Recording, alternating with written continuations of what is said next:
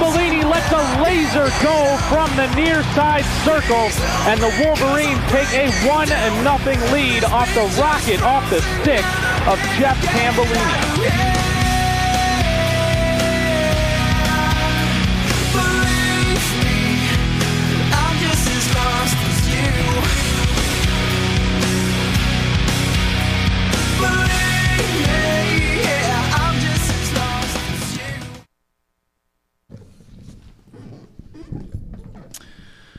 Well, it's a little after 6:30 p.m., and welcome to another edition of Gray Matters, the weekly news and media talk show. My name is Dick Whaley. And I'm Jim Dwyer. And boy, is it hot out there. I was looking at these average Ann Arbor normal temperatures just over the past couple of days, and to read these numbers is staggering. I'll just go into some of the last 7 days. 10 degrees above normal, about normal.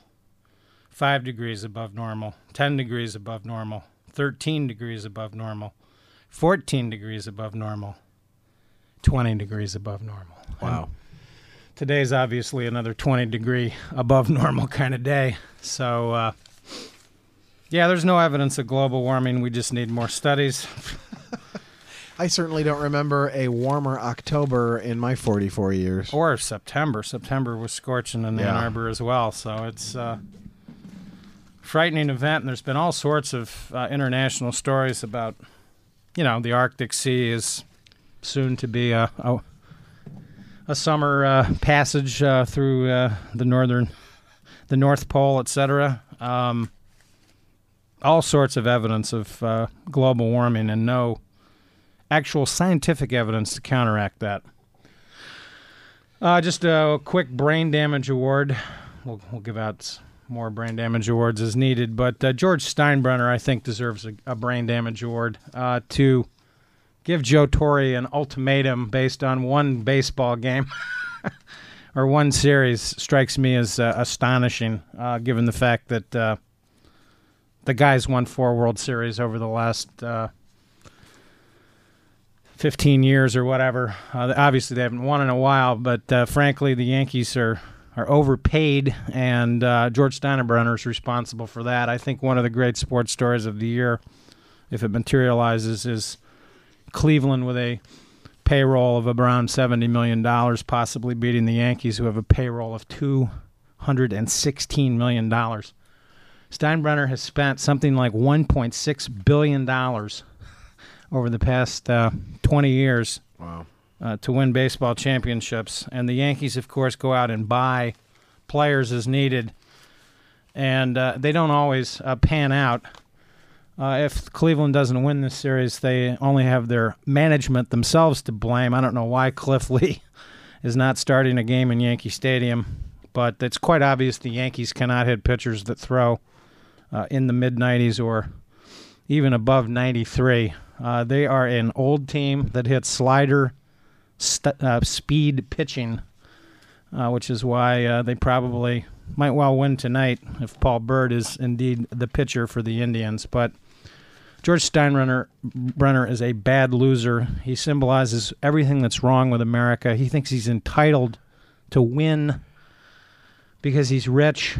Let's also remember that this is a guy that was pardoned by Ronald Reagan for illegal campaign contributions. Oh, that's right. Given to Richard Nixon. So this guy is a class act. Class act, a bad sport, and I think will always be remembered really as a loser rather than a winner.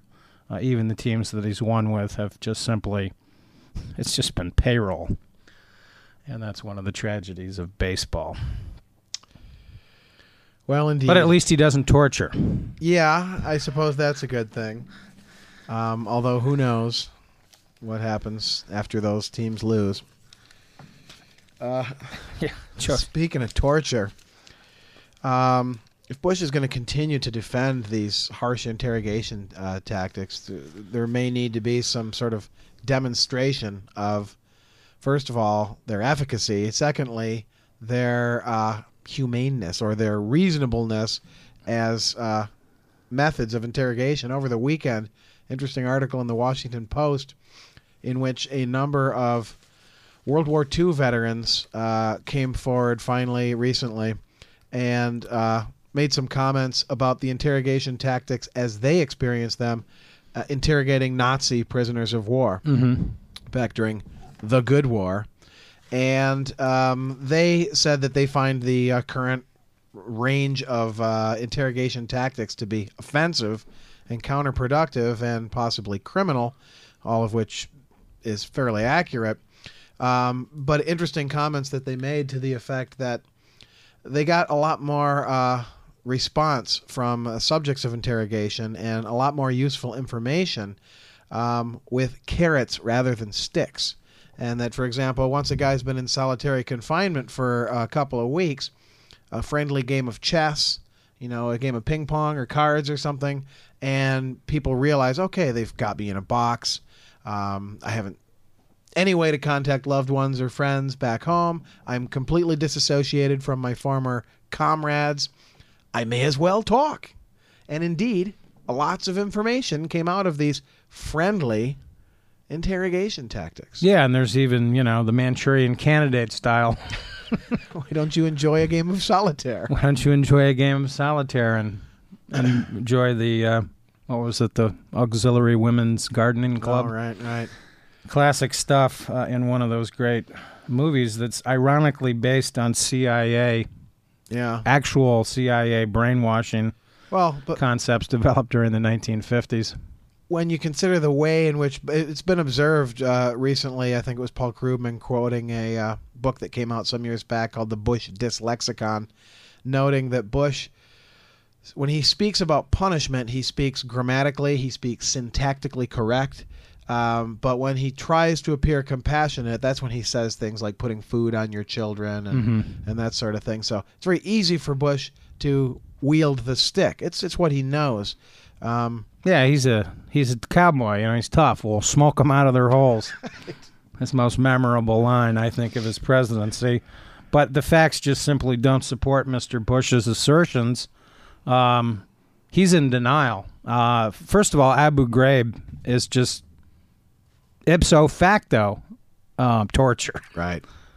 Well, even to have used the facility, notorious to begin with for Saddam's reign of terror, which, of course, we funded most of. And to even use the same facility was bad karma, to say the very least. Yeah. Never mind the fact that we're occupying Saddam Hussein's palaces as part of the Green Zone in our embassy of ultimate occupation, the long war, as they say. There have been repeated confirmed stories about the torture. For instance, I just delved into one of my old clippings, and this is related to the British, who, interestingly, today, Gordon Brown announced that the British are cutting their troops in half by this upcoming spring. As the saying goes, they're declaring victory and preparing to leave. That will apparently leave them with a force of about 2,500. And they've already, by the way, turned over much of the Basra area to local authorities. But in an article dated the 31st of December, 1905, by Alan Cowell in the New York Times, Craig Murray, former British ambassador to Uzbekistan, has published documents on the Internet that he says prove that the British knowingly received information obtained through torture. Now, this is the British, but listen to the story. Mr. Murray, who was forced to quit the Foreign Office last year after publicly condemning the Uzbek authorities, criticized the British and American governments in reports from Uzbekistan that he posted on the site www.craigmurray, that's CRAIG.org.uk. It's probably a website you can check out at any time. On the site is a diplomatic cable. Mr. Murray says he wrote, dated July 2004. It states that British received, quote, intelligence obtained under torture from Uzbek intelligence services via the U.S., We should stop, the document goes on to say. It's bad information. Tortured dupes are forced to sign up to confessions showing what the Uzbek government wants the U.S. and U.K. to believe, that they and we are fighting the same war against terror, quote unquote. And Uzbekistan, of course, has been used as one of these so-called rendition facilities. There are Eastern European countries involved in this. They're connected to the Star Wars program that Bush is pursuing, the so-called missile defense system that he wants to pursue, claiming that Iran will attack Europe with missiles, which is really a fantasy threat. I mean, Iran's got all kinds of other mischief in there. They would prefer to do business with Europe, yeah, which of course they do, and they need to. Yeah. I mean, they rely on oil revenue to fund their government, and they have been a big beneficiary of the Iraq invasion because the price of oil has nearly tripled, depending on what day of the week is. Sometimes it doesn't. It has indeed tripled. There's been extensive documentation of America's involvement in torture, much to our shame and much to the discredit of the Bush administration. Bush, of course, defends, quote, these tactics because they're going to attack us again. Yeah, he says here, quote, by the way, we have gotten information from these high-value detainees that have helped protect you. Well, I'm not sure how high-value guys that have been in captivity since 2001 are. Well, in fact, I think Guantanamo, the facts are there's something like 14 out of 550 prisoners. There was a Harper's Index item just a couple of months ago that showed that in one of Iraq's so-called prisons, that 1 out of 195 prisoners are actually foreign-born. So these high detainees are also a bit of a myth.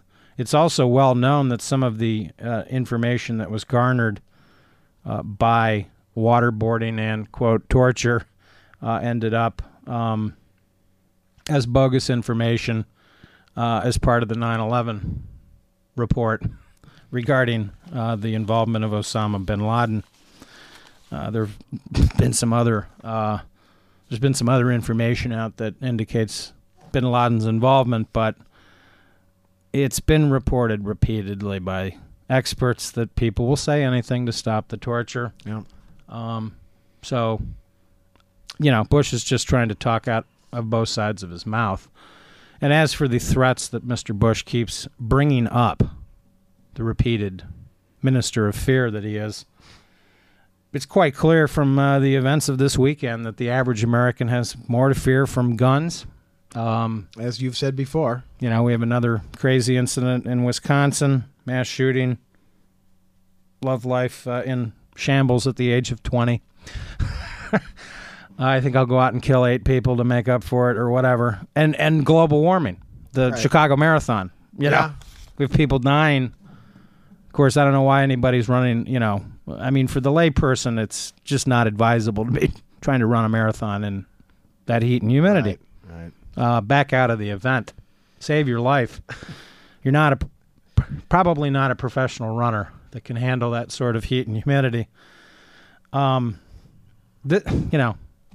average perception of threats in America is just so out of whack with the facts.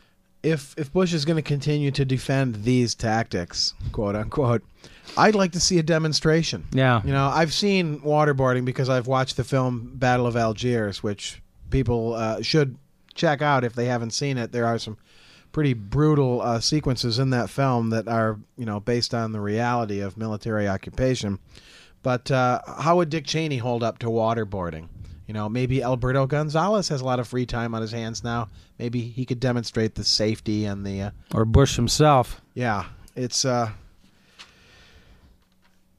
going to win America any friends or any information of serious value. So it's just a form of sickness, really, to convince yourself that torture is in any way, shape, or form a productive enterprise. As predicted, I guaranteed that the jobs report would be revised upward for the month of August, and indeed they were. I maintained that the Department of Labor in August gave a ridiculous jobs number to encourage the Federal Reserve to cut interest rates. They had, by the way, around the time of the jobs report, had cut the discount rate, which is a rate that banks charge to one another overnight. It's basically sort of a check-kiting scheme in which banks that are vulnerable are able to borrow money from their friends around the corner at very lucrative rates. Keep the economy floating, and sure enough, the information is in. The unemployment report says that 110,000 jobs were added in September and roughly 90,000 in both July and August.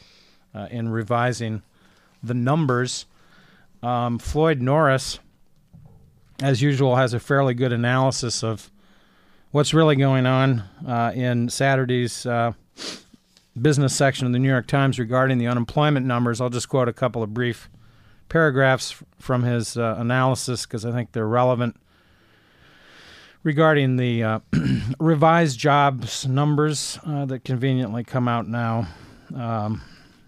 There's also a nice little graph showing these revisions and changes, and I think some of the timing is quite interesting. But Norris writes, the government said, based on the Labor Department numbers, that it overestimated growth by 297,000 jobs in 2006 and early 2007. Probably a convenient overstatement by the government in 2006, incidentally, to enhance the Republicans' chances of retaining Congress due to the fact that at the time the Iraq War was the number one issue, and Bush, of course, was talking up the economy. Mm-hmm. Yes, and the report led Mr. Bush yesterday, and this is dated the 6th of October, to pronounce the economy, quote, vibrant and strong, unquote, and to renew his request to make his tax cuts permanent. This is with a war that's just cost $600 billion and counting. Doesn't want to pay for that. And apparently, has to veto a child health care bill on the grounds that it's too expensive, $35 billion. There is a difference between the numbers. Perhaps a torture session with Mr. Bush will get him to abandon fuzzy math. I doubt it. Even with the jobs revision, growth over the last 6 months, job growth has averaged 112,000 a month, a figure that is the lowest for any in the 6 months since early 2004. One economist, Robert Barbera, the chief economist at ITG, said, quote, there's an unmistakable deterioration in the jobs numbers over the last 3 months. And, of course, contrary to Mr. Bush's assertions that the economy is strong and vibrant, his words, there's obviously lots of problems. He must have been looking at a shiny object when he said that. Yeah, and it's interesting because, as usual, you check out, it's always fascinating to see what the corporate media is reporting on actual inflation numbers. And you look at the data over the past decade where it shows gasoline prices, cost of college tuition, medical care, and rent equivalent money. And, of course, these numbers show huge divergences from the reported rate of inflation. So inflation numbers are repeatedly understated by the government, and jobs numbers are repeatedly overstated. Except, of course, when it's convenient to understate them to get the Federal Reserve to cut interest rates. Fascinating stuff. But we predicted it. All part of the shell game that is the Bush administration's attempt to depict reality. I guess I'll give Thomas Friedman a brain damage award for realizing too late that a 9/11 obsessed nation isn't particularly a good thing. In a column that appeared in Friday's Ann Arbor News, he begins by quoting extensively from an article in the satirical newspaper The Onion, great source for some cutting-edge satire. And he says here, Thomas Friedman, realizing 9/11 has made us stupid. I honor and weep for all those murdered on that day, but our reaction to 9/11, mine included, has knocked America completely out of balance, and it is time to get things right again. Dude, it's 6 years later. 6 years later. Mm-hmm. This is a little late to realize that you've been hoodwinked. Of course it was a tragedy. Of course we were all stunned, startled, and even momentarily frightened, perhaps, some of us. But it did not change everything. It was exploited egregiously by the Bush administration. And for Thomas Friedman to come to his senses, I suppose, is a good thing. But he's come a little late to his senses. And on the subject of those favorite numbers of Bush, a kind of a bizarre little non-story here about Barack Obama and his lapel pin. Yes. This is a kind of a non-story. It's not quite as interesting for the media as the status of Britney Spears' children, perhaps, but there is a little bit more at play in this story than I think is generally acknowledged. I guess it was noticed that he wasn't wearing the little American flag lapel pin, and interestingly, his aides were concerned that his frank, off-the-cuff remarks that he stopped wearing it shortly after the September 11 attacks. The aides were concerned, it might make him look unpatriotic. That's how cosmetic and superficial political campaigning is in this country. Sure. When the advisors to the leading contender, a contender from the Democratic Party with a fairly respectable following, is actually concerned about such a superficial non-issue. But what struck me in his comments was the following statement, that he observed that the symbol has become an empty substitute for true patriotism. Well, if you look back at the photos, Nixon was really big on the American flag lapel pin, too. And I'd maintain that the American flag lapel pin has always been an empty substitute for true patriotism. What's the famous statement that patriotism is the last refuge of a scoundrel? Samuel Johnson, yes. Samuel Johnson, yeah, and that goes way back. Anybody who feels compelled to advertise their position of hardcore patriotism, it's a puppet show. It's window dressing. It has nothing to do with their actual stance. Of course, America is such a malleable concept that, of course, we all probably have our own mental concepts of what is America.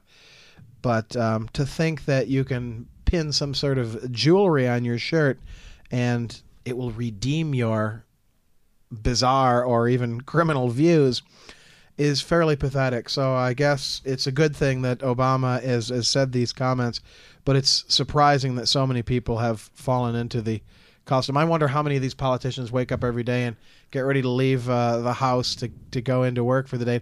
Ooh, forgot my lapel pin. I don't want to be seen without it. Right, and there are, of course, a lot of these lapel symbols. There's the AIDS ribbon. There's the breast cancer ribbon. Right. And something that's temporary, like the breast cancer ribbon that's, brings focus either on a particular weekend or a month. I think this is the month.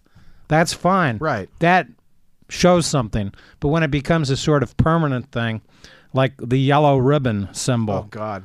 There's nothing more ridiculous than seeing an SUV being driven by some white trash person from suburbia that says support the troops. It's meaningless. No, I want you to get down on your hands and knees and pay up what you owe for the Iraq war. That'll show some support for the troops. How about your share? You work, presumably, though you never know these days. Apparently 1 out of 9 people in the state of Michigan are receiving government payments of some sort due to the troubling manufacturing economy. In our robust and vibrant economy. The strong and vibrant economy that we're enjoying here in the state of Michigan that Mr. Bush is so proud of. Those permanent symbols are really annoying. The hostages, the yellow ribbon. Oh, the MIA flag. Yeah, the is a MIA complete fraud. We've had these things for way too long in our country. It might be refreshing if somebody actually had sort of a constitution dangling from their lapel. Robert Byrd, senator from Virginia, who's an old-fashioned foghorn leghorn kind of racist kind of guy. Yeah.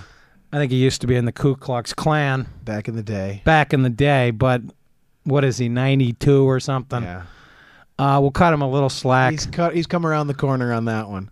We'll cut him a little slack, We'll just say he was wrong and lived in the wrong part of the country. But at least he's got some respect and reverence for the Constitution. He was the one, along with Ted Kennedy, that raised the most fuss during the congressional debate in 2002 in October regarding handing this power over to Mr. Bush, the authority to just commence a war. I would argue, by the way, that resolution did not give Mr. Bush the authority. If you read it carefully, ironically, Saddam Hussein complied with allowing the weapons inspectors back into Iraq. Yeah. And it was Mr. Bush who unilaterally started the war when he gave the ultimatum on St. Patrick's Day of 2003 that Saddam Hussein had 48 hours to leave Iraq, knowing full well that this would not happen. You're right. I mean, the lapel pin, that it's even a question of debates. The presidential campaign so far has just been so superficial, totally. I mean, I've caught a couple of chunks of debates here and there. I actually watched a good chunk of the Republican debate a couple of weeks ago, the one where there were 4 top contenders absent because it was the African-American debate at Morgan State. Gave Mike Huckabee a nice little boost in the polls, it seems. And maybe Mike Huckabee is the dark horse in the race for the Republican Party because Fred Thompson is going nowhere. John McCain is in reverse.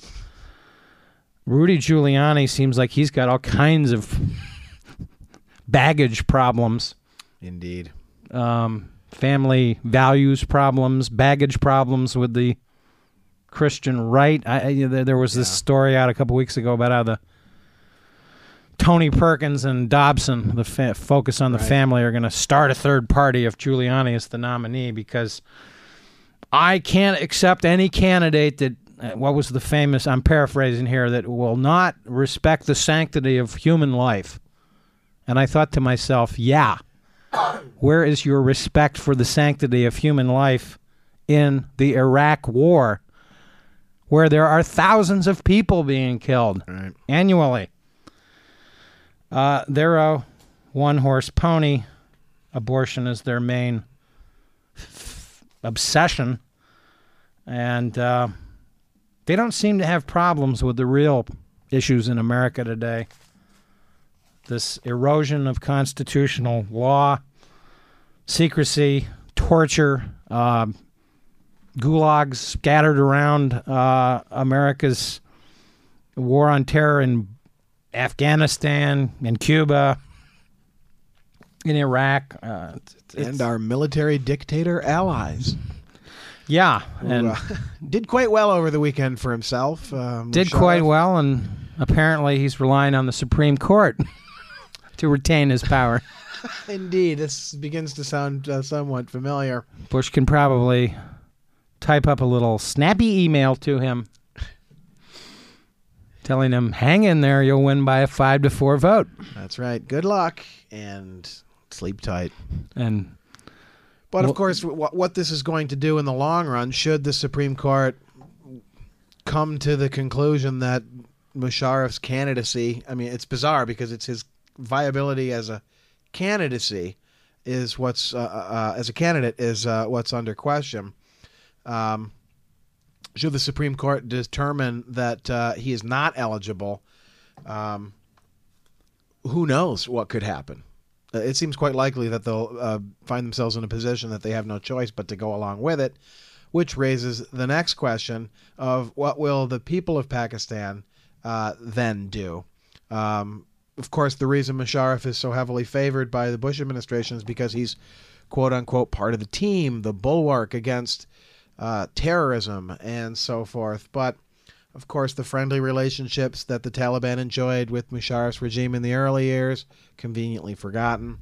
And so who knows what's really going on in Pakistan, and that is one of the major countries to watch. It sure is. Interesting item about television watching. I'll read this. This was from the 25th of September. There's a new wrinkle in the long simmering debate about the influence of television on the development of attention problems in children. A long-term study of 1,037 children published in the current issue of Pediatrics found that those who watched more television when they were 5 and 7 were more likely to show signs of difficulty in paying attention at ages 13 and 15, according to New Zealand scientists, even after factoring in gender, cognitive ability, socioeconomic status, and TV viewing in adolescence. Researchers found that those who watched more than 3 hours per day between the ages of 5 and 11 had more symptoms of attention problems as teenagers than those that watched 2 hours or less. Interesting. And again, parental involvement is the key. Play a game with your kids. Read a book. Read a book. Go for a walk. Looks like we've got a little extra time here as we